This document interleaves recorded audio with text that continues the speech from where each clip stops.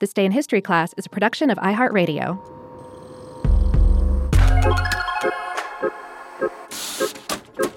Hello, and welcome to This Day in History class, a show that explores the past one day at a time. I'm Gabe Luzier, and in this episode, we're talking about a botched attempt at Spanish conquest that left a group of humbled explorers stranded in Texas.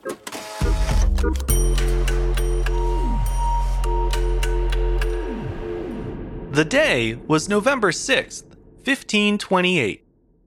Spanish explorer Alvar Núñez Cabeza de Vaca became the first European to set foot on land that would later become the state of Texas. Notable though it was, his arrival was also unintentional. Cabeza de Vaca and his crew had been trying to sail from Florida to Tampico, Mexico, but when bad weather blew them off course, they wound up shipwrecked along the Texas coast instead. Things hadn't gone well for the crew in Florida, so when they set sail, they did so aboard 5 makeshift rafts. 2 of the rafts, including the one captained by Cabeza de Vaca, washed ashore on present-day Follett's Island, just off the coast of Texas. This means the captain, about 80 or 90 other Spaniards, and at least one enslaved African man were the first to reach the Lone Star State from foreign shores. Cabeza de Vaca, which means cow's head in Spanish, was born in Jerez de la Frontera in the south of Spain.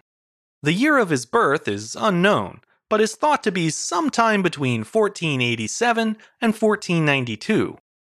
He joined the Spanish army as an adult and was later appointed the treasurer and first lieutenant of an expedition to Mexico in 1527.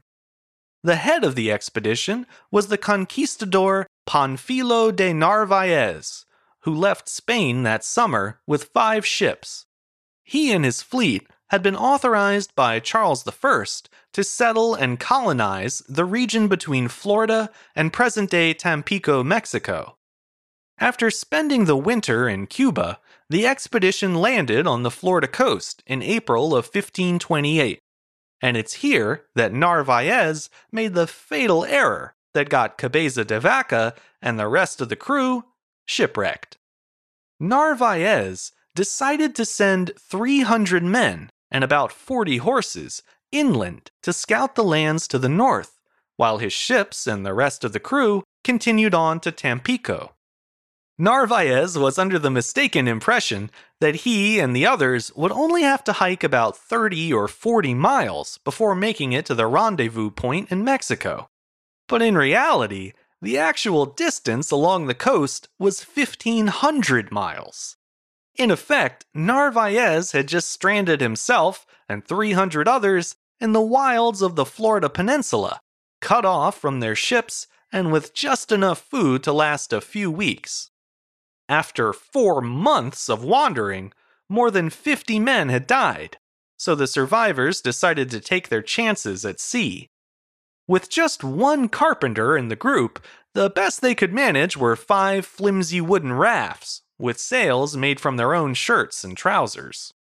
Each raft was loaded with fewer than 50 men, plus about 6 horses, which were killed for food on every 3rd day at sea. The overloaded rafts had to be sailed close to shore, as they only rose about 6 inches above the water.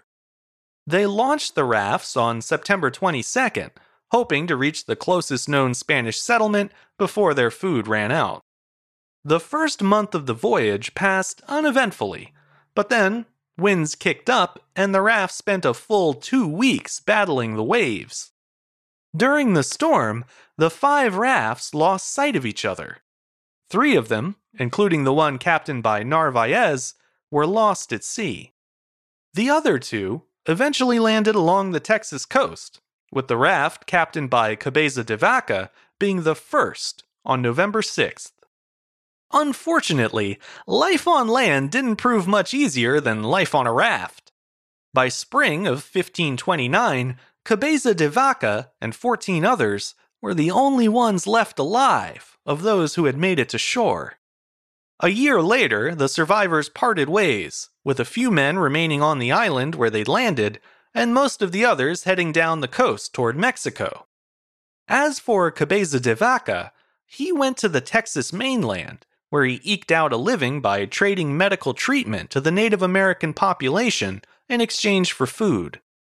2 years later, in 1532, Cabeza de Vaca finally decided to make a break for Mexico.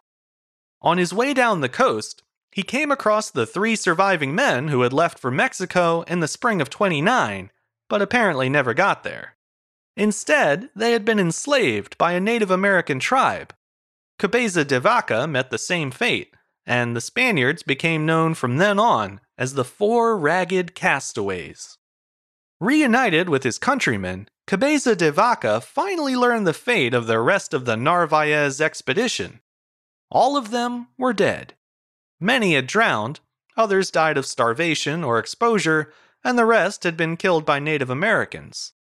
Of the original 300 who set to shore in Florida, only the 4 Ragged Castaways remained, representing a 1.5% survival rate. Eventually, in the summer of 1534, the 4 men were able to escape captivity and flee south toward the Rio Grande. 2 years later, they finally arrived in Spanish-occupied Mexico City, having walked barefoot from Texas for about 2,400 miles. Cabeza de Vaca later published an account of his grueling 8-year odyssey titled simply Relación, or Account. The book included the first written descriptions of the region's landscape, flora, fauna, and people. In this way, Cabeza de Vaca is not just the first European to reach the land that would one day become Texas, he was the first historian as well. I'm Gabe Luzier, and hopefully, you now know a little more about history today than you did yesterday. If you have a second and you're so inclined, look us up on Twitter, Facebook, and Instagram at TDIHC Show. And if you have any thoughts or comments to share, you can send them my way at thisday@iheartmedia.com. Thanks to Chandler Mays for producing the show, and thank you for listening. I'll see you back here again tomorrow for another day in history class.